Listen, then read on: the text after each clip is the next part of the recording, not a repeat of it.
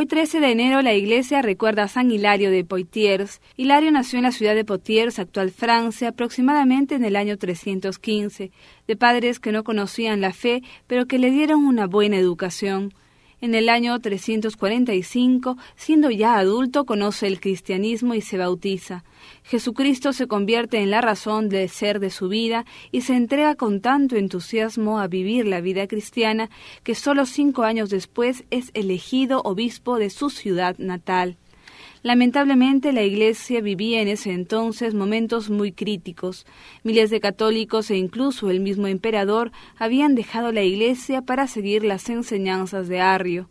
Hilario, fiel al Papa y a la Iglesia, luchó valientemente por defender la fe verdadera y traer nuevamente a la comunión a los que se habían alejado a causa del arrianismo.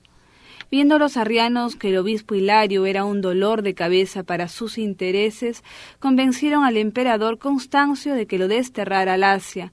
Cuando se enteró de su destierro, exclamó: «Permanezcamos siempre en el destierro con tal que se predique la verdad».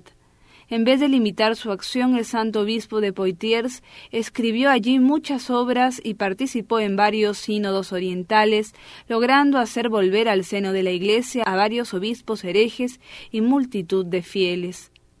Debido al ascendiente que iba ganando en Oriente, sus enemigos caen en cuenta de que era mejor regresarlo a su sede en la Galia.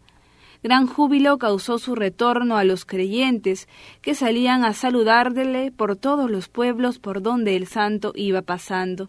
En contacto con el cristianismo en Oriente, Hilario había crecido mucho en su comprensión de la fe, y de su pluma surgirán obras de una gran profundidad y sabiduría. El más famoso de sus escritos es el Tratado sobre la Trinidad, escrito en el destierro, que ayudó mucho a clarificar la comprensión de este misterio en momentos en los que la fe era atacada. También explicó los grandes misterios de la fe, los salmos, el Evangelio de Mateo y otros temas que fortalecieron la sana doctrina de la Iglesia en todo Occidente. Hoy cantar himnos durante la Eucaristía es algo que nos parece muy normal en la liturgia, pero al inicio no era así.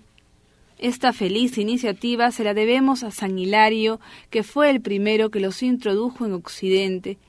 Se le atribuye haber compuesto el himno de gloria que hoy proclamamos en la Eucaristía.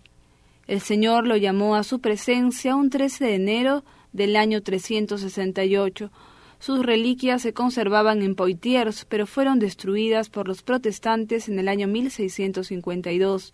El Papa Pío IX declaró a San Hilario doctor de la Iglesia por sus enseñanzas sobre la divinidad de Cristo.